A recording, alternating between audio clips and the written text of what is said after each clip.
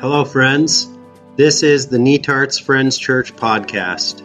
We are Jesus people, Kingdom of God people, welcoming, yearning, sharing. And we're glad you're connecting here with us. We'd love to connect in person as well. If you're inclined to support this podcast or for more information, just hop on over to netartsfriends.org. That's netartsfriends.org. Let's jump into today's sermon. Today we're talking about getting the Bible right. I'm a pastor and I want to get the Bible right.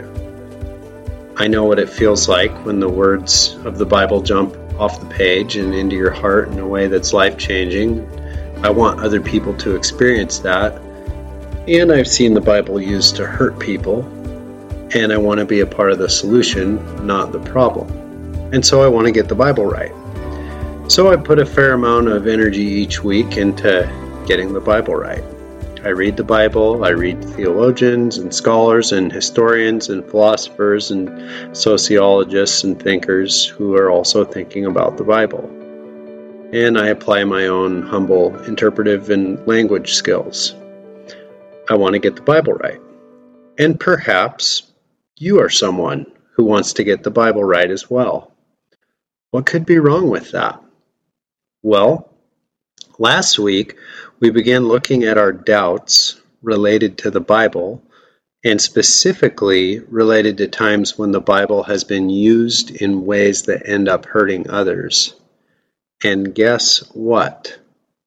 Behind every time that the Bible has been used to justify excluding someone, or to take from someone, or to hurt or harm someone, every time that people broke fellowship over different readings or interpretations of the Bible, every division, every church split, behind every instance of the Bible being used as a weapon, nearly every time we can find the same desire that is in my heart, and possibly yours too. We find people who want to get the Bible right. So what's going on here? If we all want to get the Bible right, then why do we have 45,000 different denominations of Christian churches in the world right now? All of them claiming in one way or another that they are the ones getting the Bible right. That study, 45,000, comes from a study in 2019, so it's pretty current. Well, this is the story of Christian history. People read the Bible, and then they argue about what they think the Bible is saying and what it means, and then they fight with one another, and then they separate from one another because they're getting it right and those other people are getting it wrong. And then they might fight a little more, and then the process repeats itself over and over. And eventually, some groups split so many times that there simply isn't anything left to split, so they collapse, age out, and die. Well, let's rewind the clock and look at how this process has happened just a little bit. So let's back up 500 years or so. Right now, there are 45,000 different Christian church denominations who all think they're getting the Bible right. But a little over 500 years ago, so around 1500 AD, there were only a handful of Christian church denominations, like 2 to 4, depending how you're counting. So what happened? Well, let's talk about the distribution of Bibles. So nowadays, there are approximately 93 million Bibles that are distributed every year, but that was not the case approximately 500 years ago. Before the printing press was invented, Bibles were pretty special. They were pretty rare. You couldn't find one in every hotel bedstand. At that time, Bibles were created through a slow, careful process called illuminating, where monks would copy the letters and the words onto parchment, and they'd add all kinds of artwork and calligraphy. And even if you did happen to own one of these super rare, really special Bibles, odds were, unless you had received classical language training in a religious institution, you probably couldn't read it, because Bibles were only available in ancient Hebrew, Greek, and Latin. So if you happened to be a commoner who spoke, say, German, owning a super rare Bible still wouldn't do you any good. But then along came a guy named Martin Luther. He was pretty good with languages. He translated the Bible from the ancient languages into German. He's known as the father of the Reformation. And along came the invention of the printing press, roughly around the same time. And so the Bible went to print in German for the very first time, the language of a lot of people, which meant that within a short span of years, suddenly any person on the street could read the Bible for themselves, which was wonderful. And guess what happened? People read it, and they disagreed, and they argued, and they fought, and they separated, and they fought some more, and the process repeated itself over and over. And if you read about what happened in Europe from like 1517, the Reformation, through the next 150 years or so, it is absolutely brutal. Like, when I say they fought, I don't just mean they called one another names and said mean things, although they did. And I don't just mean knockdown, drag-out brawls. I also mean naming other humans as evil and deserving of death, and literally torturing other humans and killing them in awful ways, and literally going to war against others. And a lot of the energy behind it, Christians killing Christians, it was the energy of they disagree about whether or not they are getting the Bible right or someone else is getting the Bible wrong. Everyone wanted to think that they were the ones getting the Bible right. And suddenly, instead of there being only 2 or 3 different Christian denominations to choose from, Christian denominations were popping up right and left. And all of them were just certain that it was crucial to get the Bible right, and that they were the ones who really were accomplishing that all-important task. And this was one of the unintended consequences of what we call the Reformation. Fast forward to today, we have 45,000 different Christian denominations on planet Earth. Center for Study of Global Christianity at Gordon Conwell Theological Seminary did that study recently.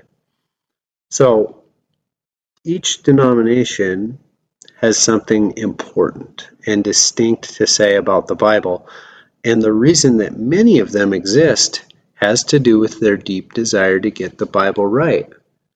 The vast majority of those 45,000 denominations can trace their beginning to a story about a different group of Christians who they didn't quite agree with, so they separated. They became a distinct group with their own distinct opinions and views, and oftentimes a large part of their distinctions had to do with their understanding of getting the Bible right.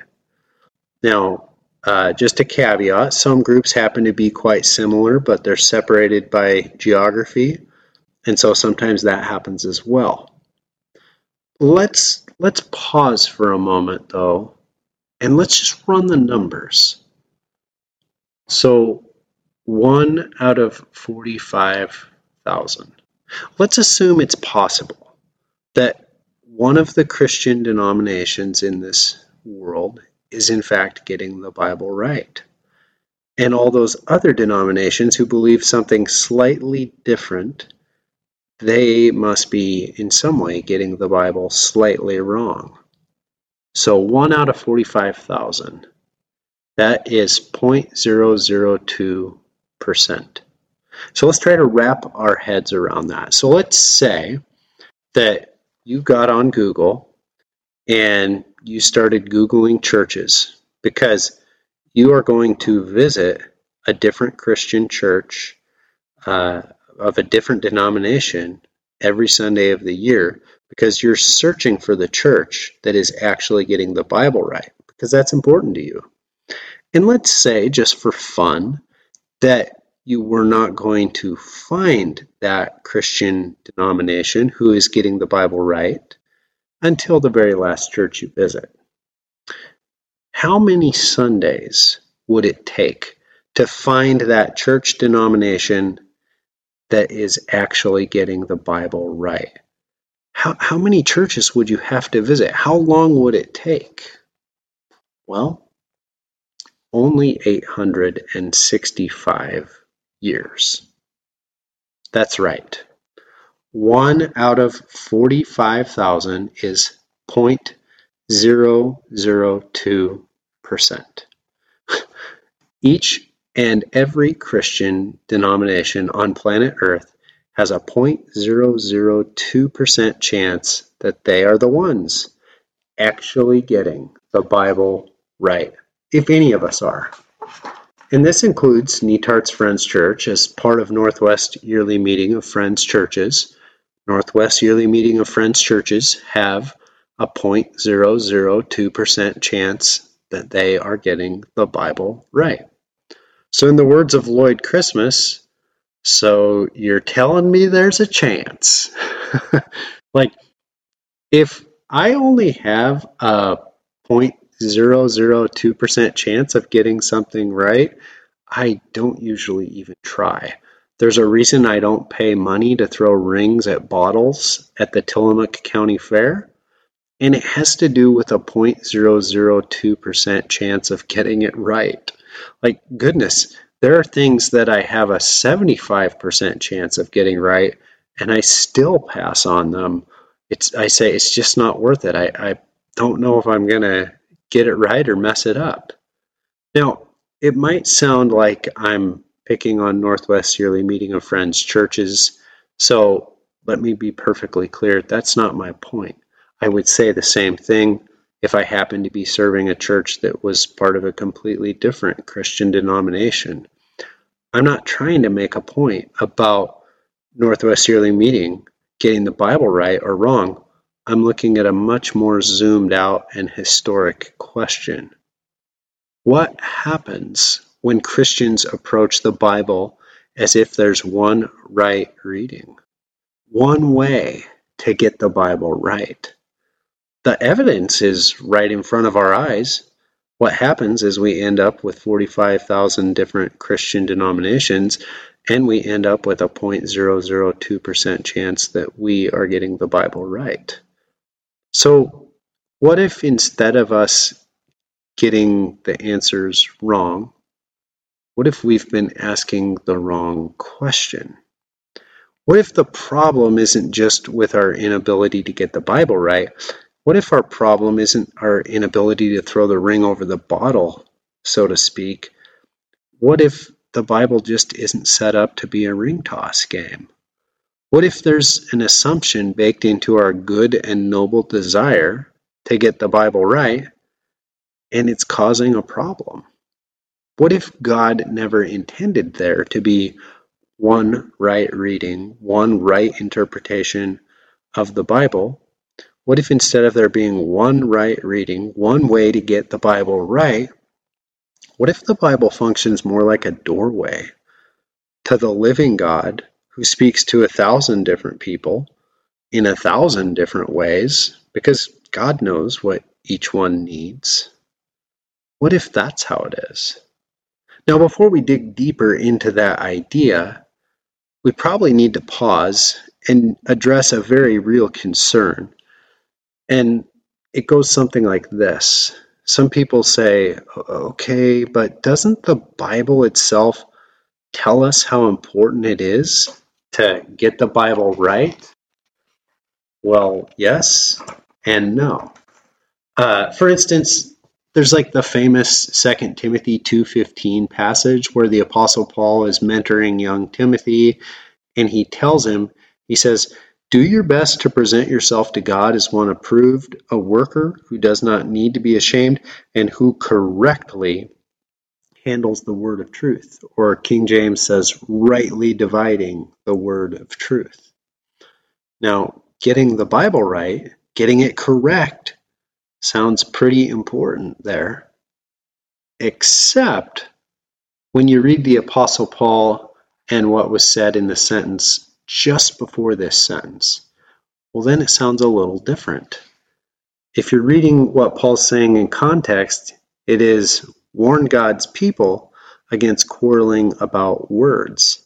It's of no value, and it only ruins those who listen. Do your best to present yourself to God as one approved, a worker who does not need to be ashamed, and who correctly handles the word of truth. Now, consider the difference there between that phrase, get it correct, get it right, like 0.002% chance, and the phrase, do your best. Don't quarrel about words. It's of no value. It only ruins those who listen, but do your best. So, a discussion question here. Think about various times when someone has used these two phrases with you. Get it right is one of them, and do your best is the other one. Think about various times when someone has used those phrases, and how does each phrase impact your emotions, the joy you find in the process, and your actual outcomes. So, this was a discussion question for us, so if you're watching or listening with someone, pause and chat with them. Or if you're just listening by yourself, just take some time and reflect on that question.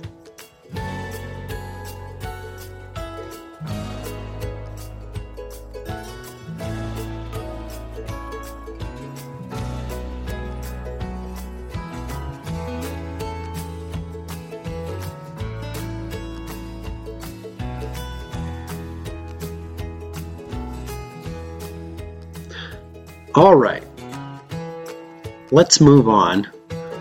We're going to move on from talking about getting the Bible right to talking about life-changing experiences with the Bible. There are both academic and meditative readings of the Bible, and I love reading the Bible academically. I love to study the Bible and to get elbow deep in the Greek New Testament and Bible software and lexicons and reference books. I love the light bulb experiences and the aha moments, and I value deeply all the work involved in doing my best, like we were talking about, to understand what the original authors of the Bible were trying to say. So by saying there's only a 0.002% chance of getting the Bible right, I'm in no way saying I don't think it isn't massively important to do my best. But if you asked me to describe the times when I encounter my most life-changing experiences with the Bible, the high majority of those experiences are meditative readings of the Bible. And I'll try to describe it. So this is for me.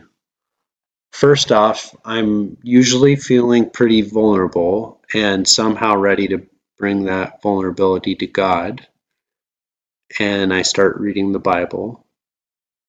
And as I read, something happens in my imagination and in my heart. It's somehow in combination.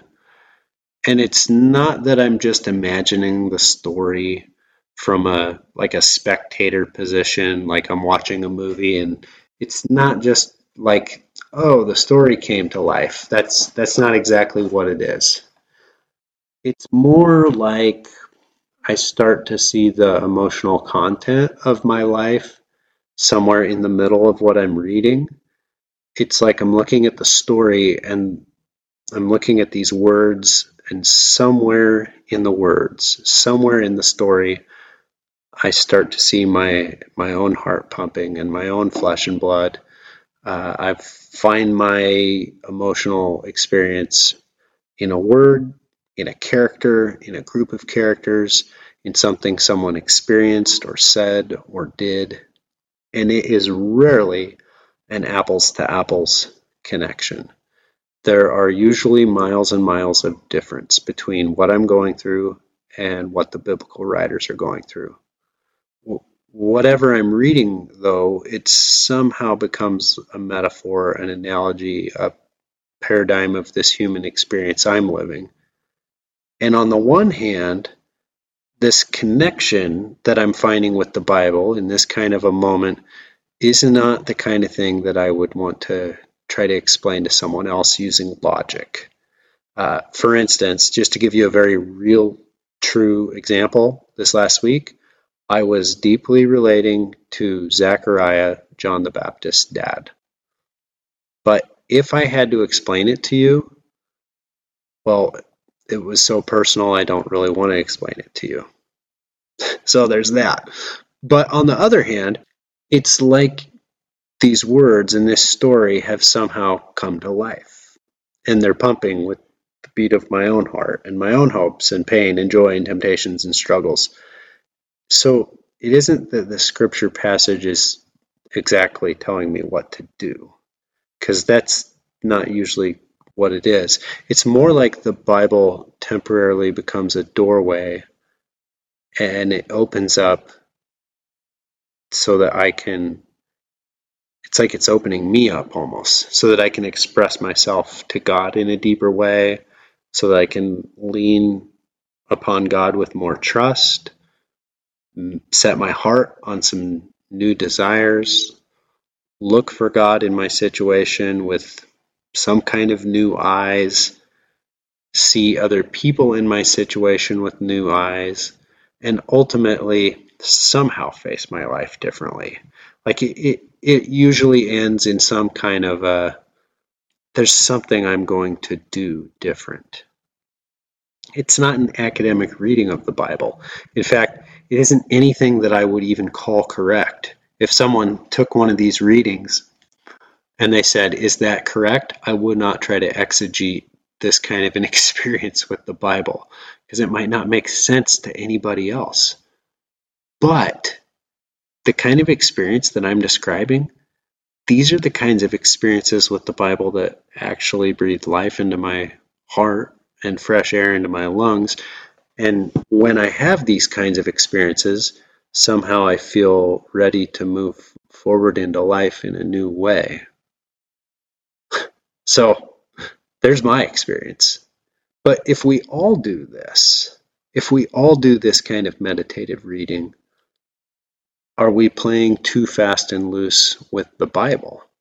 Like the Bible starts to mean 1,000 different things. Well, the early church father Gregory of Nyssa, he was known as the father of the fathers, the flower of orthodoxy, the great defender of the Nicene Creed. This is a guy who was a leader in the early church, and he was revered by all of his peers. Like, people weren't talking down about him. And here's what he said. He said, if one does not read scripture in a philosophical fashion, like the way he's about to describe, he says, if you don't do that, one is only reading myths with contradictory narratives. Those who handle the text in too literal a manner have a veil cast over their eyes, whereas those who turn to contemplate the God of whom the scriptures speak receive the revelation of divine glory which lies behind the letter of the text. That's what Gregory of Nyssa says. And I think this is where we encounter the real crux of the matter. Perhaps this is what the Bible is actually meant to do all along. Lead us to the living God, open a doorway to the Spirit of our Creator. Remember, history is littered with millions of people who for centuries were illiterate and didn't own Bibles because they hadn't been printed. But that didn't mean those people didn't have access to the same God that I'm encountering when the Bible becomes a doorway for me. What I'm encountering when I read the Bible meditatively is God, the God who seeks to help the illiterate peasant and the Bible scholar both become who they're created to be, someone of love and joy and peace and patience and kindness and goodness and faithfulness, gentleness, self-control. What if the crux of the matter is that too often the Bible has been treated as the foundation of our faith rather than allowing the foundation of our faith to rest upon our God, who has come and still comes to us in daily life, in the incarnation of Jesus, in the Holy Spirit. In God we live and move and have our being. Jesus says to the Bible experts of his day, the Pharisees, "You study the scriptures diligently because you think that in them you have eternal life. These are the very scriptures that testify about me, yet you refuse to come to me to have life." John 5:39 through 40. What if instead of there being one right reading, one way to get the Bible right, what if God comes to 1,000 different people through the Bible in 1,000 different ways? Because God knows what each one needs, just like a parent who ultimately has the same heart of love for each and every child, but speaks differently to each and every child because they are unique creations with their own unique skills and strengths and challenges and needs. And so where the parent challenges one child to lean in and take a risk and don't focus so much on the rules and maybe even break the rules, that same parent challenges another child to hold back and use caution, and they emphasize good and healthy boundaries. And all of these seemingly different or contradictory messages are spoken out of love. What if the very same Bible that challenges one person to start being a little more cautious with their money and start planning and saving, like being a good steward of what they've been given, is challenging someone else to come off of all their savings and their planning and live a little, spend a little, give generously, stop watching the bottom line, don't let money be your God? What if God comes to 1,000 different people through the Bible in 1,000 different ways? Because God knows what each one needs. Christians bring up proof texts, and they quarrel and argue and fight and separate over every imaginable ethical and theological and interpretive debate because they want to get the Bible right. But what if all those words focused on whether or not we're getting the Bible right are actually missing what the Bible's meant to do? Are all those words and quarrels about getting the Bible right actually ruining people and of no value, like the Apostle Paul says? And what might happen if we treated the Bible as a doorway to the living God, who speaks differently to each and every person, who releases one person to go take risks and live a little because that's what love requires, and pulls another person back and tells them they need some accountability and calls them to consider the needs of others because that's what love requires?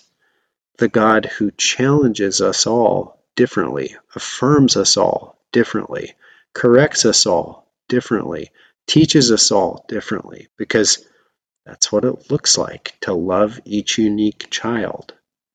What if God comes to 1,000 different people through the Bible in 1,000 different ways? So, a final activity, we did this in our gathering as a form of storytelling. So if you're listening with someone, you can do this. Otherwise, it's just a reflection question. Can you recall a life-changing experience with the Bible? Tell about the experience. What about your actual life changed? And the real value is here is if you're listening to others tell their stories, because then you can pay attention to the diversity and the common themes within the stories. A little asterisk, we're not asking you to think about experiences of changing your ideas, your beliefs, your concepts. We're looking for a life-changing experience, so actually changing what you were doing with your life because of an experience with the Bible.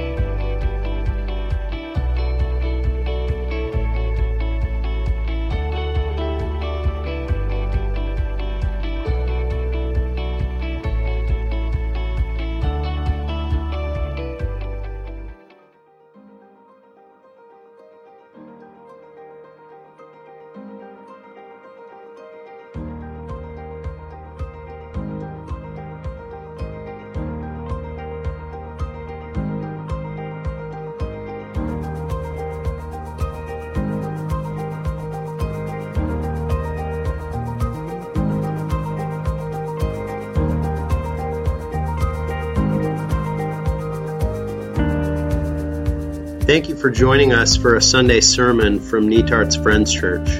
We hope you'll join us soon for one of our in-person worship gatherings. For more information, hop on over to netartsfriends.org. God's peace be with you, friends.